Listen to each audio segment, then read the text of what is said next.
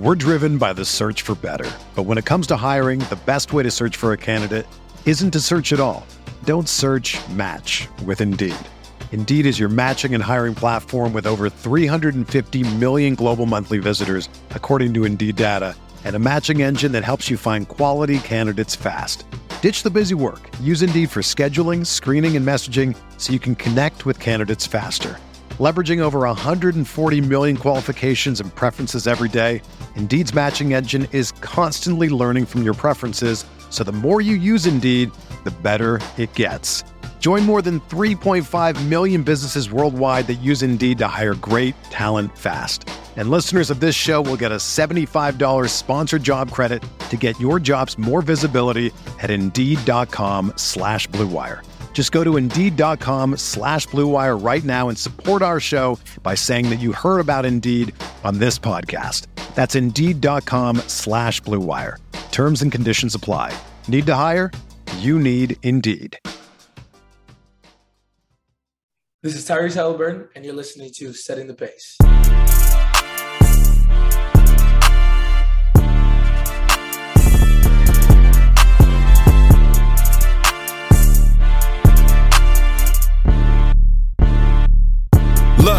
Setting the pace with Alex and Fauci. Alex and Fauci. Alex and Alex. If I put our jacks in the paint, how you gonna stop me? How you gonna stop me? We can go head to head. Call out your top three. Call out your top three. Look at the switch from Duarte. Now that boy got three. We got Halliburton running point. This is the Benedict for the shot. If anybody gon' come in the post, then we got Jalen Smith for the block. Setting the pace, going to the top. Setting the pace, going to the top. This is your number one podcast. Sweeping every team. We gon' need a mop. Smooth.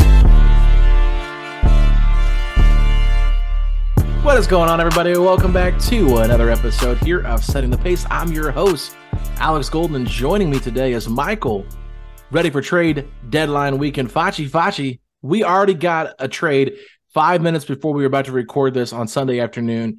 Hit me with those details. Man, this is a solid appetizer for the main course. We got Kyrie Irving, a man who I feared was going to hold up the trade deadline, has been moved. Kyrie Irving on his way to Dallas for a 2029 unprotected first-round pick, a 2027 second-round pick, a 2029 second-round pick, Dorian Finney-Smith, and Spencer Dinwiddie. Markieff Morris will also go from Brooklyn to Dallas with Kyrie Irving. What's your thoughts on that package, Alex? Kyrie set to hit free agency, so you got to factor that in as it relates to this trade package. Are the Dallas Mavericks going to offer Kyrie Irving a 4-year max deal that he wants? They very well might, though. We're talking about Cuban. This guy wants to win big time. Yeah. Well, and here's an interesting thing, okay? Jason Kidd and Kyrie Irving have a good relationship. Yep. And I think another thing to talk about here is just how well Kyrie played off of a guy like LeBron. And I think Luka Doncic has very similar tendencies as LeBron in terms of being the focal point of the offense and that kind of thing. But I think you realize when they lost Brunson, they really lost that extra ball handler. So you have Kyrie now, who is an all-star. He's a starter for the Eastern Conference 5. Now I'm sure he'll still get to start, but he's going to be in Dallas. So it'll be a little interesting there. But, you know, honestly, Spencer Dinwiddie had been playing well for them. Dorian Finney-Smith was a very good friend of Luka Doncic's, and they were really close. So I'm sure he's not happy to see him go. But at the same time, I think Luka has to sign off on this deal for them to make this trade. If he doesn't, then that's just a very gutsy call by the front office there in Dallas and Mark Cuban pulling the trigger on this trade. But if Luka signed off and he was cool with it, I think there could be some good basketball that comes from it, but you just never know with Kyrie. This is a wild card type of player, somebody I wouldn't touch with a 10-foot pole. So best of luck to Dallas. But as a Mavericks fan, you know, in the playoffs, I was really rooting for him last year. I just find this team less likable. Oh, definitely. I mean, and it goes from being Luka's team to now, like, you know, you got to tread a little bit lighter now, because anytime Kyrie Irving is going to be on a team, you know, there's going to be a lot of criticism, whether it's good or bad, following him. I think for Spencer Dinwiddie, who had a bunch of success in Brooklyn with the Nets, I think that's pretty cool for him to go back, and he's having a pretty solid year, averaging almost 18 points per game.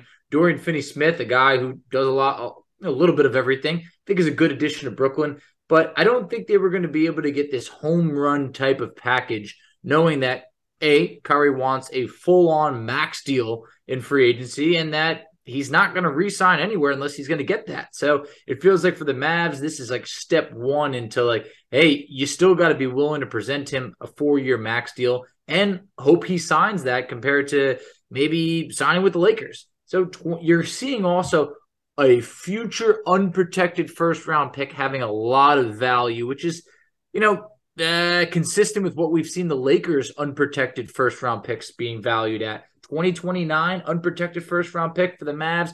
Who knows if Luka's still on that, on the Mavs in 2029? I don't know. The Nets, they're going to roll the dice on this, get some picks after they lost a lot of picks in the trades for James Harden and such. So I think it's interesting, but I'm happy that this process has been worked out.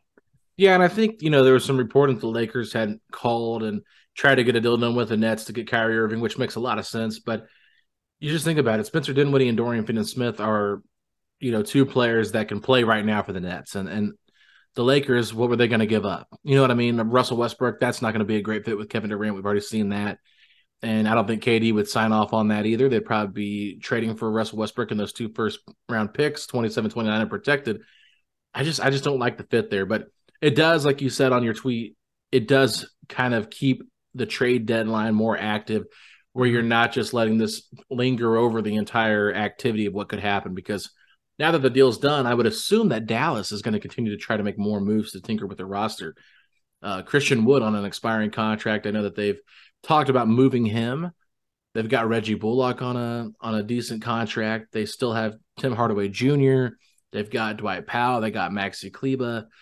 They've got the bad contract of Davis Bertans. So, like, whatever they can do to try to get this roster a little bit deeper wouldn't surprise me. And you have to wonder, would they be big buyers and maybe trying to go all in with whatever they have left to get OG Anunoby and have some kind of big three of OG, Kyrie, Luka Doncic, and whatever else they can fill in with that? I mean, I think that could be really enticing for a nice little run, but I don't think that's winning you a championship. No, it's not. And to your point, it's right, especially if there is that, cloud of uncertainty. If Kyrie is going to sign long-term in Dallas, you might want to make another move and just kind of push your chips in for this year. At least you don't need to sacrifice all of your picks long-term, but at least find another move to upgrade this roster. I know you're missing a few picks. You still owe the Knicks a first-round pick that's going their way this year from the Porzingis deal from a few years back. But I do think when you're mentioning Bertans, Tim Hardaway Jr., if there's another deal to make, Dallas should make that, because this year, more than any year, it feels like the NBA is pretty wide open. So I think this is as good of a shot as Dallas has had over the last few years to make a run, at least conference finals, NBA finals. You can't say that they can't make it there, but they're definitely not there yet. No, they're not. I'll be curious to see what else they do, but the Nets, they could do the same thing. They could continue to try to tinker with that roster as well. But I think, getting DFS and getting Spencer Dinwiddie, that's pretty good. I mean, I'm not a big Dinwiddie guy, not a bad fill-in. I think he's done a pretty good job in Dallas this year, but he's from Brooklyn. They know them pretty well. And Dorian Finney-Smith was awesome in the playoffs last year. So pretty fair contract as well. I think Kevin Durant will like playing with somebody like that. That's really defensive-minded, but they're going to have to continue to tinker with that roster as well, because Kyrie was putting up some big numbers offensively when KD was playing as well. So maybe this is a good opportunity for them to just free Cam Thomas after his performance last night against the Wizards, Foch. I think that's a great point, because we've always known that Cam Thomas is a bucket. But it feels like when they're without KD and without Kyrie, we saw it against us where he killed us. He had like 20-plus points in the fourth quarter alone. I mean, huge other night. He's had big-time games, yet there's still – times where they just don't unleash him and they keep him on the bench, and sometimes he's not playing enough minutes. That man can absolutely play in this league. And I think the addition or, bringing in Spencer Dinwiddie right over there is like, I don't want to say the poorest man's Kyrie, but it's like he's still good enough to, get you 15 plus points per game. No one's going to fill the shoes of Kyrie, but this move keeps Brooklyn competitive. And I think that's really what they wanted. Absolutely. I mean, Kevin Durant was playing at an MVP level when he was healthy. So get him back, get him more pieces around him. I mean, finally Kevin Durant can be free of all the headaches between James Harden and Kyrie Irving on his roster. Hopefully he's just bought in, because now if he's not bought in, then this could really get interesting. But Facci, we talked about this trade. Let's go ahead and take a quick break, and we'll come back and we'll touch on all things Pacers right now. We're driven by the search for better. But when it comes to hiring, the best way to search for a candidate isn't to search at all. Don't search, match with Indeed. Indeed is your matching and hiring platform with over 350 million global monthly visitors, according to Indeed data, and a matching engine that helps you find quality candidates fast. Ditch the busy work. Use Indeed for scheduling, screening, and messaging so you can connect with candidates faster. Leveraging over 140 million qualifications and preferences every day, Indeed's matching engine is constantly learning from your preferences, so the more you use Indeed, the better it gets. Join more than 3.5 million businesses worldwide that use Indeed to hire great talent fast. And listeners of this show will get a $75 sponsored job credit to get your jobs more visibility at Indeed.com/Blue Wire. Just go to Indeed.com/Blue Wire right now and support our show by saying that you heard about Indeed on this podcast. That's Indeed.com/Blue Wire. Terms and conditions apply. Need to hire? You need Indeed. Another day is here, and you're ready for it. What to wear? Check. Breakfast, lunch, and dinner? Check. Planning for what's next and how to save for it? That's where Bank of America can help. For your financial to-dos, Bank of America has experts ready to help get you closer to your goals. Get started at one of our local financial centers or 24/7 in our mobile banking app. Find a location near you at bankofamerica.com/talktous. What would you like the power to do? Mobile banking requires downloading the app and is only available for select devices. Message and data rates may apply. Bank of America NA, member FDIC. All right, Facci. So let's talk about this Pacers victory Friday night. I was in the building for the game, Facci, so it was a fun game to be at. It was kind of a weird game, though, because it's like Pacers were up pretty much the whole game, and it felt like, the Kings didn't really have a chance, and then the Kings just made it a game in the third quarter, early in the fourth, and, ended up being a Pacers 107-104 victory. But what did you think about this game? I thought this was a fun game. You obviously know there's that rivalry part of it's like a rivalry that's starting up, but there's that revenge factor between Halliburton, Buddy Hield, and Sabonis. And obviously you're wondering, hey, how are the Pacers fans going to treat Sabonis? Alex, you were in the arena. I mean, from everything that I've heard, it didn't sound like he maybe got the warmest over the top welcome, but didn't really get booed. I feel like it was kind of like, I don't know, middle of the pack type of vibe. I mean, what would you say on that?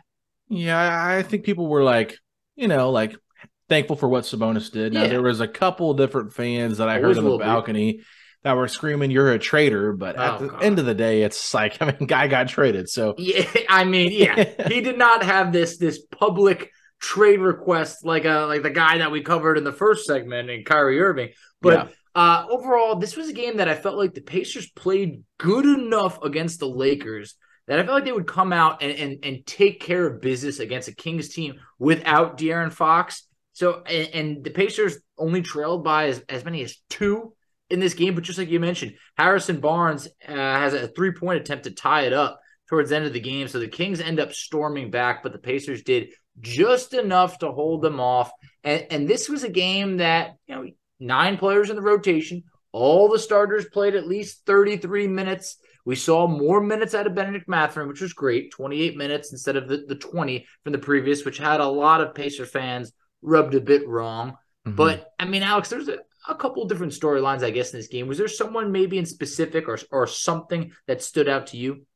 Yeah, I will say it was a pretty quiet night for Tyrese Halliburton. That's kind of where I wanted to start out with, because it felt like, he was being more of a floor general. He had 9 assists. That's kind of the norm for Tyrese, but only 12 shot attempts. That was I believe it was the 4th most on the team. So Miles, Nesmith, and Buddy all shot more attempts than him, and Nembhard had 10. So it was one of those games where he was playing a little bit more decoy and that kind of thing, and they were really focusing on him, trying to eliminate what he could do. But Buddy was shooting the ball well, Aaron was shooting the ball well, and even Miles shot the ball decently well. So it was a fun back and forth game. But I think probably the most fun moment in the game was when Tyrese had the switch and isolation play on Domantas Sabonis.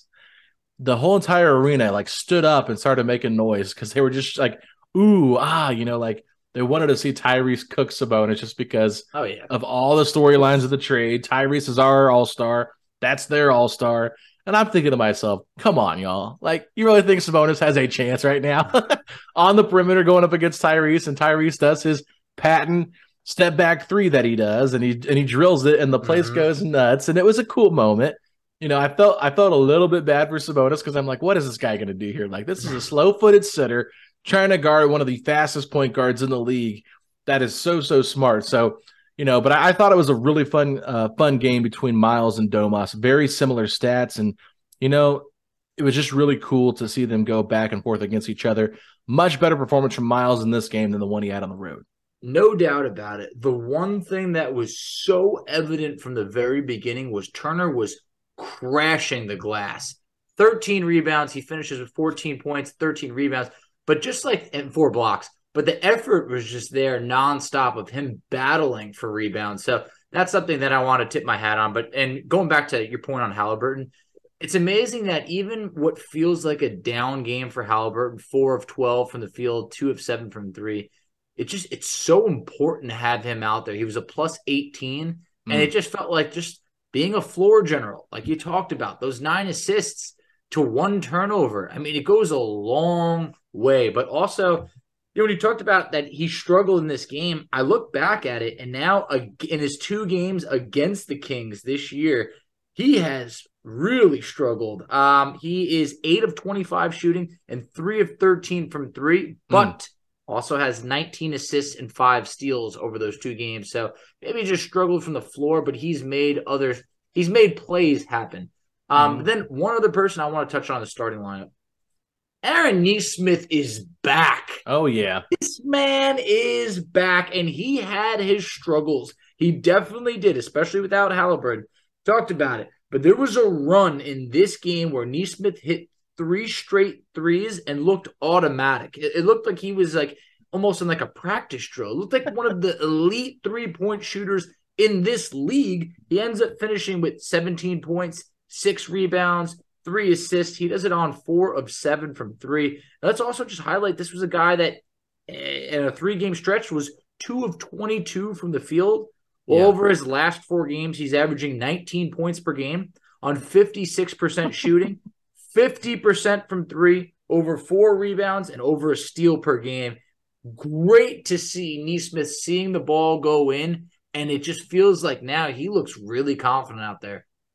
Yeah, it looks like the old Aaron Nesmith of December with Tyrese Halliburton back. I mean, it's just so funny. It's like I'm trying to figure out who Aaron Nesmith is as a player, but it's just like he's got special powers or magic powers whenever Tyrese is back on the floor. It's just like the ball goes from Tyrese to him or from Buddy to him, and he just drills threes. It's just like he plays with a different level of confidence, and I'm sure a lot of it comes with he's just getting the more open looks that he's used to getting because of Tyrese's ability to push the ball forward and play a faster style. So really love what I'm seeing from him. And, you know, the other guy that's really benefited too from Tyrese coming back is his Kings partner that got traded with him, Buddy Hield, Facci. Buddy Hield, obviously, there's no love lost for the Sacramento Kings from Buddy Hield. They have a very much hate relationship. There's no love there. So he wanted to win this game, especially, like you said, after the poor performance everybody had in Sacramento. But 21 points, 10 rebounds, 2 steals, 6 assists, Facci. And where in the world did he come out of with that dunk, Facci? That dunk came out of nowhere. I'm in the balcony, and I see Buddy Hield sky above the rim. I said, who is that guy? What just happened? Buddy Hield, I mean, my goodness, the fact that he was able to get up like he did, why don't we ever see that from Buddy ever? Like, why was this the moment that he had to be able to pull that one out of the bag? So, love seeing that moment. Never see that. I mean, never from Buddy. He looked like a spry young Buddy Hield who was like 22 at this point. I mean, dare I say a thunderous throwdown from Buddy Hield? I mean, that's what it was. Look, he ends up pushing the lead to 104-99. So, like, this wasn't just like any random dunk, but it was a dunk when the Pacers needed it. But also, Buddy said that he ranks that as, you know, number 1 for him as it relates to dunks. I mean, he even admitted it. He's not really one who's out there, you know, kind of slamming it down. But I think that it meant a little bit more that it's against the Kings. And also, we know that him and Tyrese are very competitive about their dunks. And Halliburton had a really nice dunk earlier, and I remember even thinking, I think I tweeted something out, and someone was like, "Uh-oh, Buddy's up next," and I was like, "Yeah, right." And then all of a sudden, Buddy did throw it down, and it was like, man, these two, they just want to continuously one-up each other in the best way possible. So I think that you could tell this one was just a little bit sweeter for Buddy Hield, and I'm all for it.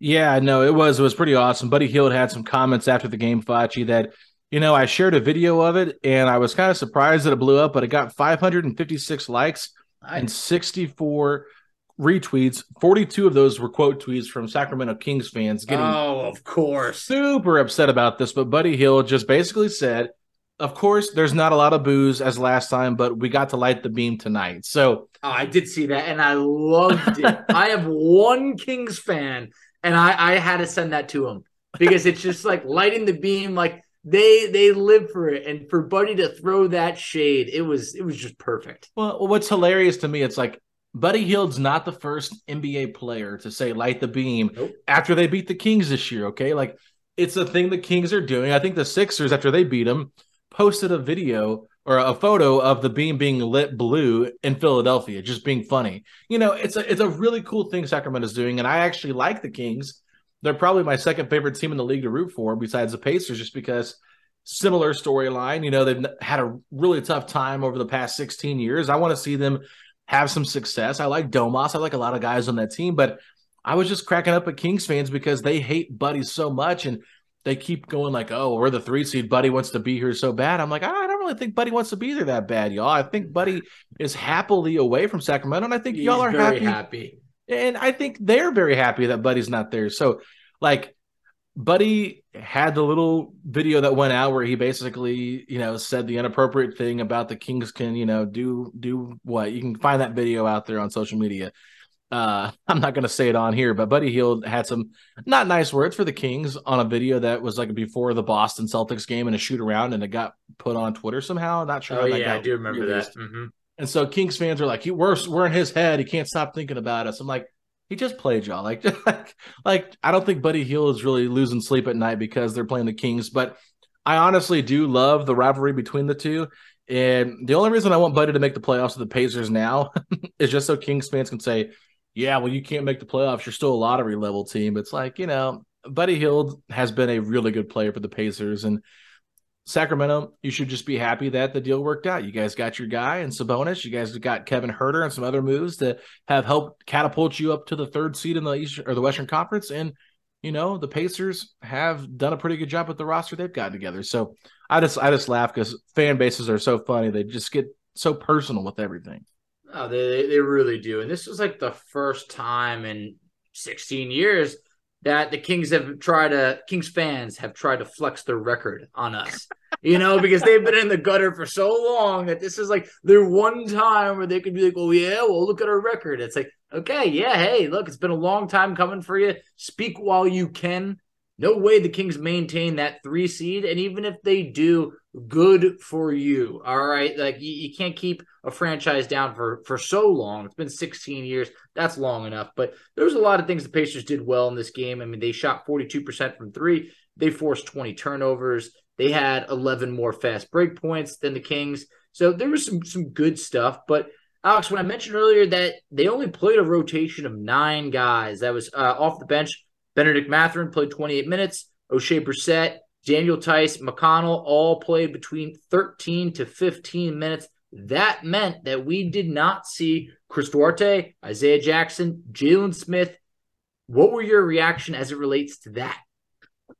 Yeah, so we kind of have talked, well, at least I put something out on Twitter. I said I never would have thought that when Jalen Smith was promised the starting position publicly when he re-signed with the Pacers, that he would be in the same spot that he is rotation-wise that he was in Phoenix. And now Jalen Smith has become out of sight, out of mind. He's a very quiet guy, not a very loud presence on social media. And I personally, while he wasn't great this year, I don't think he was as bad as everybody makes him out to be. Now, he was playing backup center. They were kind of splitting the minutes between him and Isaiah Jackson to get them reps. But Daniel Tice playing makes a ton of sense before the trade deadline. Now, if Daniel Tice continues to play the backup minutes for the rest of the season, then I think that's when we start having some questions about what are we doing here? why are we losing sight of the big picture? Now, Rick Carlisle came out after the game and said that if he had to give a game ball to anybody, he would have given it to Daniel Tice, who was a plus 12. So this to me feels very similar to what Carlisle did last year, where he was like, Karis LeVert carried us tonight. We wouldn't be this great team without Karis LeVert, and then they traded him. So this feels like Rick doing everything he can to try to get some public love for Daniel Tice to get teams to call about him, because obviously Daniel Tice, at the end of the day, he wants to be in a situation where he can play and, you know, be competitive and be on a competing team. And so Indiana is probably not his first choice, but if they can find a place for him before the deadline, that does make a lot of sense. So they have obviously Sunday's game against the Cavs, this will be out after that game. So he'll play in that one. And then they'll have one Wednesday against the Miami Heat on the road. So I think Daniel Tice, honestly, is the second best center on this team. There's no doubt about it in terms of like experience, what he can bring to the table. But, you know, I don't love the idea of not giving the minutes. And then the Chris Duarte thing was a bit shocking as well, Facci, because they had been going 10 deep, only going 9 deep in this game. I think maybe it was more so just trying to end the losing streak, because, yes, they beat the Bulls the week before, but Carlisle said, we've been losing a lot. It felt good to finally get a win. So, you know, this is a tough one. Not sure why, but playing the starters, the heavy minutes that they did, especially off the second night of a back-to-back, kind of have to wonder what the thought process was there. Yeah, I mean, a couple of things. Well, I guess we'll start with Daniel Tice. Like against the Lakers, played 7 minutes, really wasn't anything to write home about. Against the Kings, plays 15 minutes, scores 8 points, 4 rebounds, does it on 3 or 4 shooting, hits a 3, which I was like, okay, all right, Tice, I knew you could hit some threes, but it was nice to see it. And you mentioned plus 12, set some really good screens, good pick and roll defender. I do think the Pacers are trying to, you know, maybe at least see if they do play him, not to say feature him, but, you know, have him in the rotation. Maybe there is an option to get him moved at the deadline. But if that doesn't work at the deadline, I don't want Tice just playing these heavy minutes while Isaiah Jackson is 21 years old and Jalen Smith, who's like 23, are just, you know, rotting on the bench. But, you know, Jalen Smith now hasn't played in the last 3 games. He only played at least 20 minutes twice in the month of January. And let's look at his minute breakdown over the last few months. In October, averaged 25 minutes per game. November, 23 minutes per game. December, 16 minutes per game. January, 14 minutes per game. And he has not appeared yet in February. So the trend, not positive. But NBA University, which many of you now might be familiar with through Twitter, had a graphic today. And Alex, this was actually really troublesome. They had Jalen Smith rated as the 225th best defender in the NBA, or if that sounds weird to you, only 15 players have graded worse. The Pacers are minus 5.8 points with him on the court, and it's not good. So here's the thing. We know Jalen Smith can block the occasional shot, but he's had his struggles here and there, and his three-point percentage, it's fallen off of a cliff. Last year with the Pacers, 37%. This year, 28%. His turnovers and fouls per game are up in less minutes. Yeah, it's hard to point at something that you like about Jalen Smith. It didn't feel like it's been as bad as it is, but to just not see him get any minutes out there, it hurts to see. Well, it hurts to see because of what was promised to him at the beginning of the season. I just don't understand, Facci. Like, to me, it feels like, and maybe you can disagree with me if you feel like I'm wrong here, but it feels like when the Pacers brought him back, this is all about rebuilding, retooling, whatever you want to call it.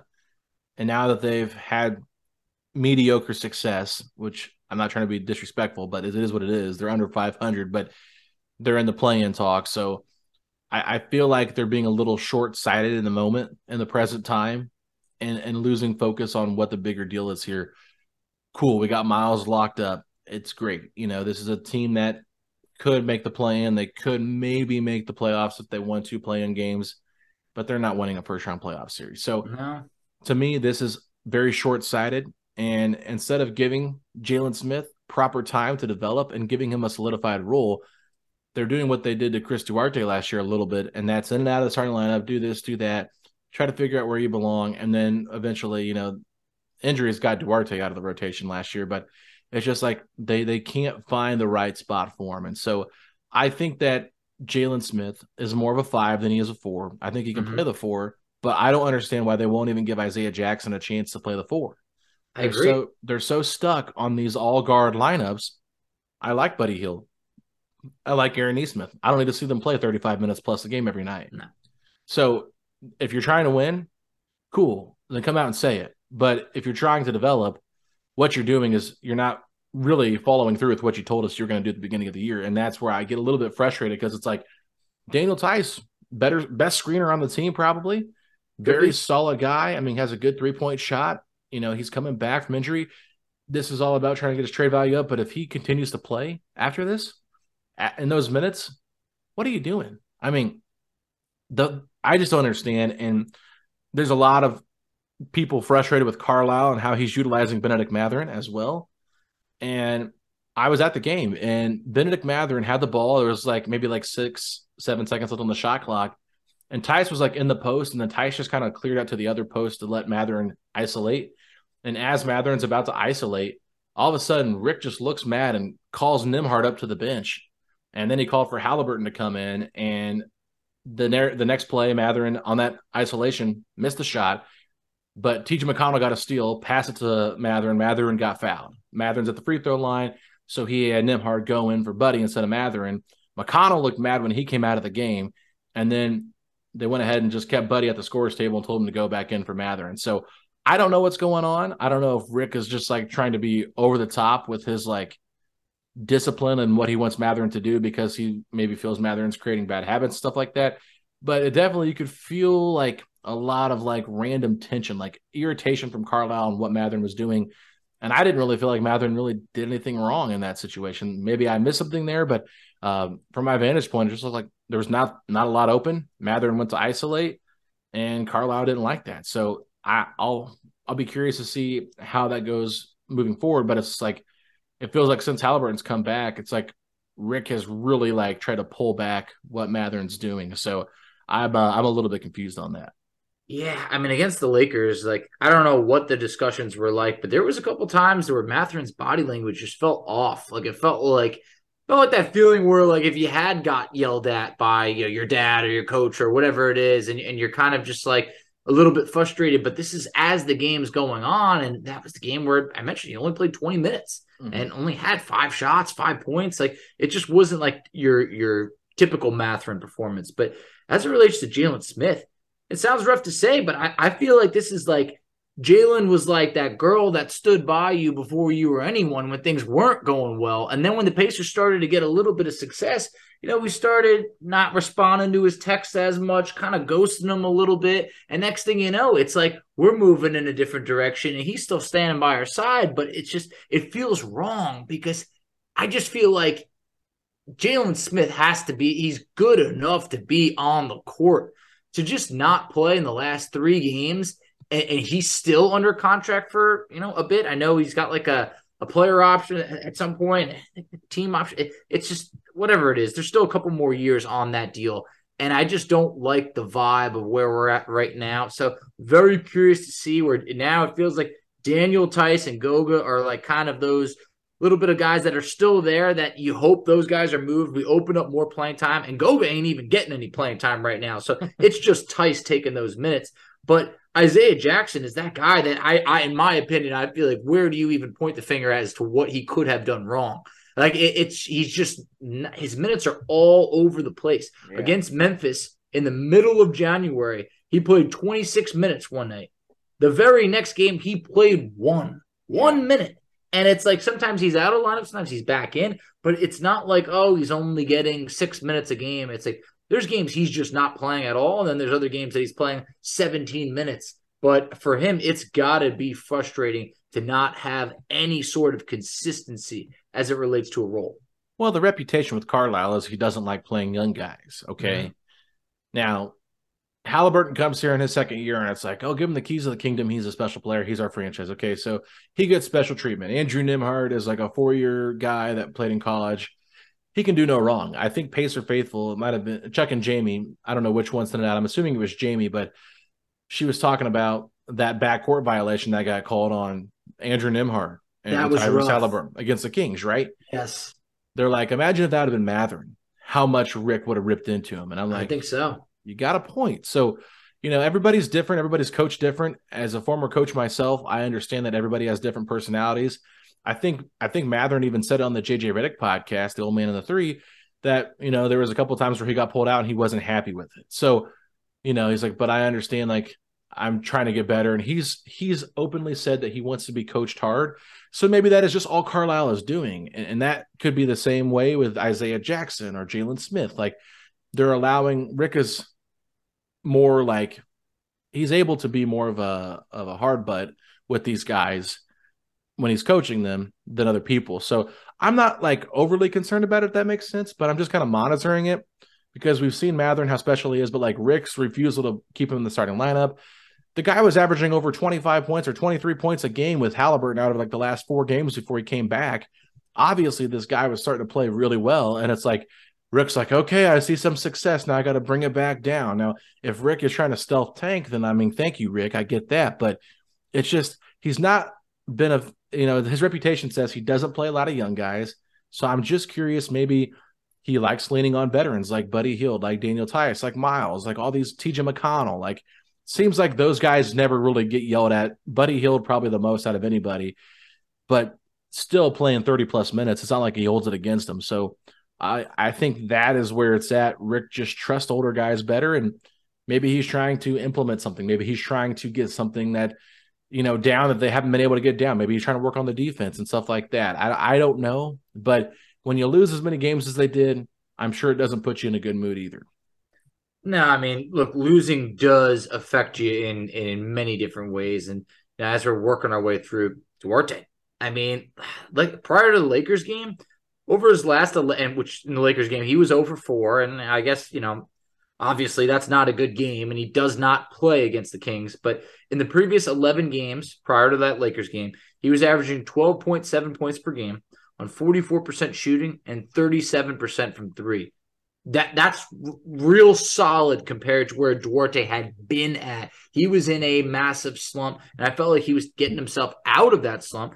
And I even liked the idea that for a while, due to Halliburton being out, Duarte being in the starting lineup, I thought gave him an opportunity to shine. I thought the flip side of that could be maybe they're getting his trade value up, but I just don't know who it helps at all if Duarte's not even seeing the court, because I don't think it's like we're just trying to make sure he stays healthy before. Duarte's in a spot right now where his value is not too high. So I think being able to have him on the court producing, if you are looking to trade him, would be something that would help. But right now, it just feels like I don't know what the plan is for him.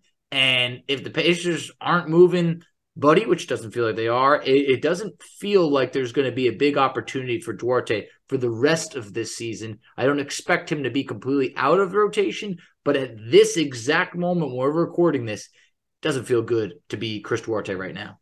No, it feels like the 10th man on the roster. Yeah. And I would say that if they were trying to trade him, they would keep playing him. I agree. Mm-hmm. So maybe they're trying to like turn that focus away from him in terms of trading him. But I don't know. It's a really weird situation because they're playing O'Shea Brissett. Like the rotation on Friday's game was O'Shea, Benedict Mathurin, TJ McConnell, Daniel Tice off the bench. That was it. And you're talking about Tice, not a long-term piece. O'Shea's a free agent coming up. McConnell is a veteran that could be moved, probably won't. I don't think he is, but there's some rumblings out there maybe if they want to give Nembhard those minutes. And then you got your rookie Mathurin, that's it. So I'm trying to figure this out. It's a weird spot to be in. Rick does play some weird lineup combinations. We've heard about how he did that all the time in Dallas, and it was really hard to figure it out. And we're talking about this before the Cavs game, and who knows? Duarte might be the first guy off the bench in the Cavs game. So, don't want to get too ahead of ourselves, but it's just hard to read what Rick's doing half the time. But I trust Rick as a coach. I think he's a smart guy. He's got this team playing better basketball than they probably should have been playing all year long. And you got to give the players credit too for that. But I mean, Rick's been fantastic for this Pacers organization. I love what he's done, but sometimes he just does some head scratching things, and sometimes things can be a little bit frustrating when you're as a fan watching this. It's just like, unleash Mathurin. What are we doing? Like, I like when Benedict feels like he can be himself, and it feels like at least the last 2 games against Sacramento and LA, he was kind of reserved a little bit in how he played. Yeah, I mean, I know that Nembhard does a lot of things very well, but it's like the last few games we're seeing Nembhard, play a solid amount more minutes than a guy that's in the running for Rookie of the Year. And it's just Nembhard does a lot of good stuff, but Mathurin at times, we're talking about unleashing him. It just doesn't feel like he is being unleashed. And I know that he's coming off of a stretch where he did average like 23.5 points per game over like a 5-game stretch, but that was without Tyrese Halliburton. So it was expected, okay, he needs to have a bigger role. Well, with Halliburton back, we can't have Mathurin's role just completely shrink. He needs to still be very much featured. And that's something that I'm looking forward to. I'm keeping my eyes on that to see, like, okay, is he going to have a bigger role as the season goes on? Or is he going to kind of just remain, hey, this is how Carlisle views him. So I think that that's something that remains to be seen. But for instance, like the last 2 games, Nembhard played 33 minutes and 35 minutes against Sacramento. Mathurin played 20 and then 28. So it's a solid difference in some of those games. I think overall that they're talking about Nembhard getting about 20 more minutes over that 2-game span than Mathurin. So just something to keep an eye on. I know that we don't maybe envision Mathurin cracking that starting lineup as long as Buddy Hield's still there, but I just don't want to see those 20-minute games moving forward because he's too special of a talent. Yeah, and I mean, the fact that Nembhard's playing more minutes than him after Nembhard just had one of the worst stretches of his career the last 3 weeks without Halliburton, it's like, well, what did he do to deserve it? I'm not trying to be mean to Nembhard, but it's like Mathurin is out here literally earning these minutes, and he's getting penalized because Tyrese is back. It's like, make it make sense. Play the 2 together. This is the future. Like, I'm not saying like jump ahead of schedule, but you've already done that. You've already jumped ahead of schedule. They have. Let's just get them out there together as much as possible. Maybe we'll see that more after the second. Once the All-Star weekend's over, maybe we'll see more of that. But it's like, I think Mathurin's been a terrific person for this organization. Represents them very well. He's going to be at All-Star weekend with Nembhard, but the guy was averaging 17 points a game. Like, what are we doing? Like, this is where I just get a little confused. I have to like sit back, not try to be too reactionary to it, Foch, but at the end of the day, this is a game that I don't want to play too long. I don't want to be doing this cat and mouse game with Carlisle and Mathurin and, him trying to be too hard of a coach on him where it frustrates Mathurin. It's like, no, let's give Mathurin similar treatment to Halliburton, maybe with a little bit more of a tamed down version of that. But I just think you have to figure out a way to appease to Mathurin where you coach him hard, but still allow him to be himself. So I don't want to talk too much about that anymore, though, because I feel like I've overkilled that entire talking point. Nah. I mean, it's definitely something that we're all watching, hoping for the best. But just want to run through an updated stat. I mean, by quarters, this Indiana Pacer team, as it relates to the first quarter, and we've known this has been the problem, they remain the worst first quarter team in the NBA at a -16 net rating. They're actually the league's best second quarter team at a +9.4 net rating. The fourth worst third quarter team at -6.6 net rating, and then the third best fourth quarter team at +5.4. So we're the worst first quarter team, just about the worst third quarter team, but amongst the best second and fourth quarter team. So I think that's kind of a product of Rick making adjustments. But I mean, this team could be drastically different if they weren't the league's worst first quarter team. I just don't know when that'll really change. But if the Pacers are to make any sort of run in the back end of this year, it's going to have to be getting off to a hotter start early on. And that's something I'm keeping an eye on. But, Alex, we did also have I don't want to bury this lead, but while you mentioned that Nembhard and Mathurin will be representing us in the Rising Stars game, Gabe York and Trevlin Queen were actually selected in the G League Next Up game to represent us during All-Star Weekend. So I thought that was pretty fun. So the Pacers have awesome representation. Just wanted to go through a couple quick stats for them. Trevlin Queen in the G League averaging 23.5 points, 6 rebounds, 5 assists, 2.3 steals. And Gabe York averaging 23.2 points, 45% shooting, and 38% from three, as well as 4.5 rebounds, 4 assists, 2.4 steals. Alex, coming into this year, I thought we were going to see some Trevelin Queen. We really haven't, but good to see that those two still dominating in the G League. Yeah, Gabe York's been on fire down there. So, every time I look at their stats, it's like, Gabe York had this many points. I'm like, man, always. Grief. Guy's a bucket. He really is. He is a bucket. And it's been a bit of a disappointment that he hasn't been able to find a long-term spot in the NBA. I feel like, he got on a 2-way contract 10-day contract last year with the Pacers. So a little bit disappointing that he wasn't able to keep or get a spot on an actual roster, but he's a good player. And Trevelin Queen, it's been kind of pretty bad when he's played in the NBA for the Pacers. He's really struggled. I think part of it is because I don't really think he's a natural point guard. I mean, I don't think so either. They kind of try to play him at that. I think he's more of an off-ball guy, more beneficial there. And honestly, haven't really loved everything I've seen from him. I know he was lights out in the finals, the G League finals. I think he was finals MVP, if I'm not mistaken. He was. And he was the league MVP at one point. So, really, really talented player in the G League. But, there is a big jump. We've seen guys on the Pacers that can't crack the rotation, go down and dominate the G League, come back, and, they look terrible. The NBA talent is so tough. But awesome to see that as well. And then, we mentioned it briefly on the last episode we did with Kevin Bowen, but it was more towards the end. And we had done a whole segment on it, but decided to scrap it after the Lakers game. But that's Buddy Hield going to be representing the Pacers at the 3-point contest. Facci, hot take here, but I think Buddy Hield wins it.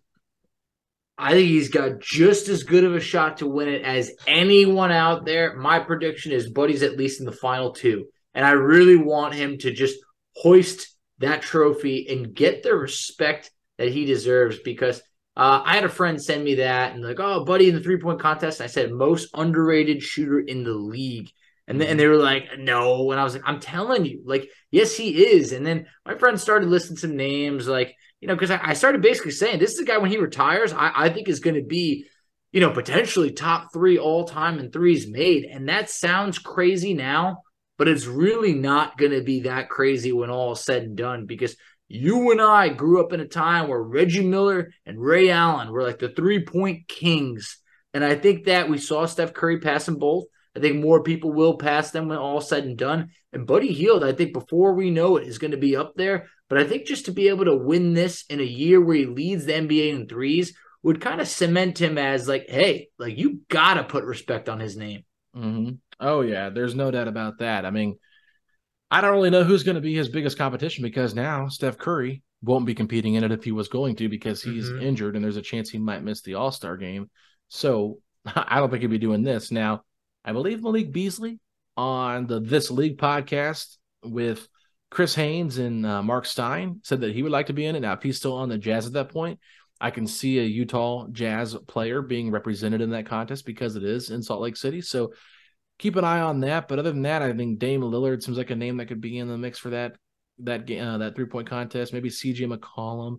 Just trying to think of other guys that are lights out shooters. I'm sure I'm missing some, but I mean, Buddy Hield, he's just a bucket, man. I just want to see him win it. I think it'd be fun. And I don't know if Buddy's won it before or not. I feel like he has, but I know he's been pretty productive in it. Yeah, I know. I definitely would have to look it up to see if he's won it. I know he's competed in it. I think him and Halliburton were in the skills challenge together a couple of years ago, I want to say. But it's I'd have to see who that final roster is that he's up against, but he's got just as good of a shot to win it as anyone. So he won it in 2020 in Chicago. Hey, deservingly so. So that is awesome. I think he's got a chance to add to that and win it again. And I'll be rooting for him. But also just going back to when you're talking about some guys gone down to the G League and dominated. I looked at the Mad Ants roster because I wanted the updated stats for Trevelin Queen and Gabe York.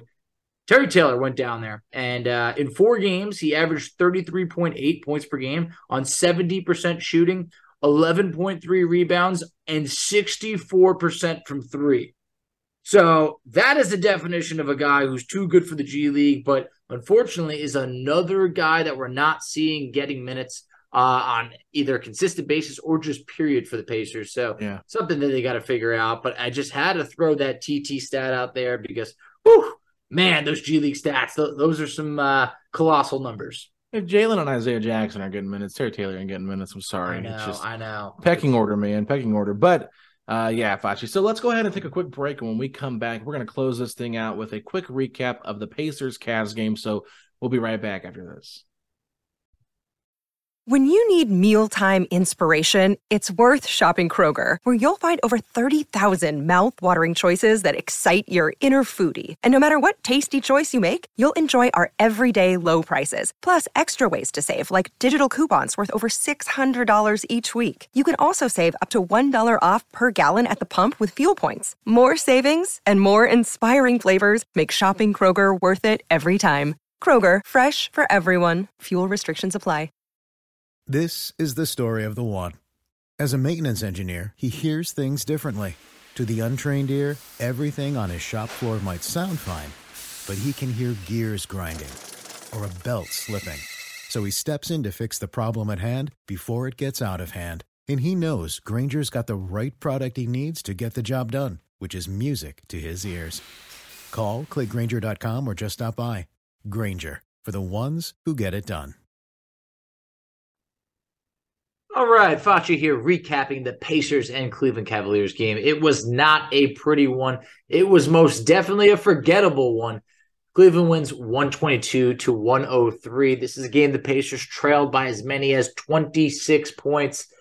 Outside of winning the third quarter by 2 points, Cleveland outscored the Pacers in 3 of the 4 quarters, and the Cavs starting lineup combines for 98 points compared to the Pacers starting 5 that combined for 70 points. Cleveland looked like a good team tonight. They really did. Their bigs, Jarrett Allen and Evan Mobley, I'd say were a big factor in this game. Jarrett Allen, 18 and 13 rebounds. Evan Mobley, 17 and 10. They were both extremely efficient from the field. But the Pacers did an actual solid job on Donovan Mitchell. Donovan Mitchell missed his first 6 shots of the game, would end up hitting his final 6 of 12.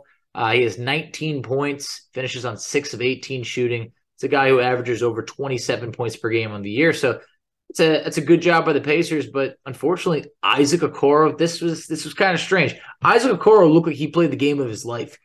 Started 7 of 7 from the field, ends up finishing with 20 points. That was a guy once rumored to the Pacers in the Caris LeVert trade of what could be coming back, but obviously we know that never ended up happening. As for the Pacers, Tyrese Halliburton, 15 points, 11 assists. Wasn't a typical Halliburton game, but I mean, you can't argue with 15 and 11, his 24th double-double of the year to lead the Pacers. Miles Turner, I thought, was the stud in the game. In just 24 minutes, he goes for 27 points, 10 rebounds, 3 blocks on 9 of 18 shooting. Was in some foul trouble at times, but this was a blowout. This was one where Turner didn't need to play much more than that. And Aaron Nesmith, this was tough. Nesmith, who had been on a hot streak lately the last 4 games, averaging 19 points per game, over 50% from the field, over 50% from 3, ends up going 3 of 10 tonight, 0 of 5 from 3, finishes with just 6 points. That obviously hurts to see because I feel like he's been the X factor this year. If Nesmith's putting up 15 or 10 to 15 points, this Pacers team, they're dangerous.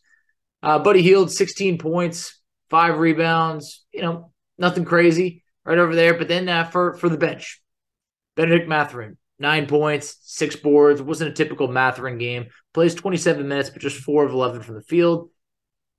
Other than that, man, what was unfortunate to see is Jalen Smith doesn't make his first appearance to the game until the final 6 minutes of the fourth quarter. Same with Terry Taylor. Isaiah Jackson got a couple minutes towards the end. I thought those were 3 guys that could have played earlier. Pacers really kept some starters out late into the fourth quarter, thinking maybe they could cut it to under 10, but I don't remember them getting any closer than 14 points.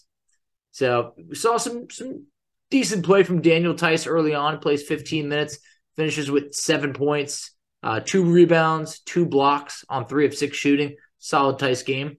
Ends up being -4, but I mean, think about it. The Pacers lost this game by 19 points. So really not that bad. Other than that, I think that really covers it. There was a couple of accolades. Miles Turner with his 3 blocks moved to 3rd all-time on the Pacers block list. He's now 16 blocks shy of Rick Smits at number 2. That'll be 1,111 blocks. That's what Rick Smits Rick Smits has. And then Jermaine O'Neal, my favorite player of all time, number 1 at 1,245 blocks. That feels like something that Turner will accomplish next season. And then for Buddy Hield, actually, Buddy Hield made 4 threes tonight.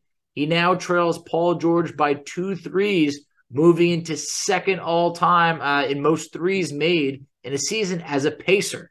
Reggie Miller with 229 threes is the Pacers' record. So Buddy Hield honestly set to surpass that in the month of February, I would say. That'll be all for the Cleveland Cavaliers recap, guys. I think let's all agree this is one we could easily forget about and move on with our lives. Tonight, it was just not the Pacers' night. You can find us on Twitter at SettingThePace3. You can find Alex on Twitter at AlexGoldenNBA. I can be found on Twitter at _FACCI. You can find us on Instagram at Pacers Talk. You can find us on Facebook, find us on TikTok at Setting the Pace. And Alex, tell them where they can check us out on YouTube. Ladies and gentlemen, go to youtube.com/SettingThePace, a Pacers podcast, where you can check out all of our latest videos. If you're listening to this, for sure, the Jake Fisher interview is up, and the Trade Ideas podcast that we did, that video should be up probably at this time now because I am uploading it on Thursday night. So excited for that to drop on YouTube. But make sure you subscribe. Let us know what you think. Tell a friend. We're getting really close to 1,000 subscribers. So if you haven't already subscribed, hit that subscribe button. But Facci, if you're believing that Buddy Hield is going to put on a huge, amazing showing for the Indiana Pacers in the three-point contest, then hit me with those 3 words. Let's go, Pacers! Setting the pace, going to the top. Setting the pace, going to the top. This is your number 1 podcast. Sweeping every team. We gon' need a mop. Smooth.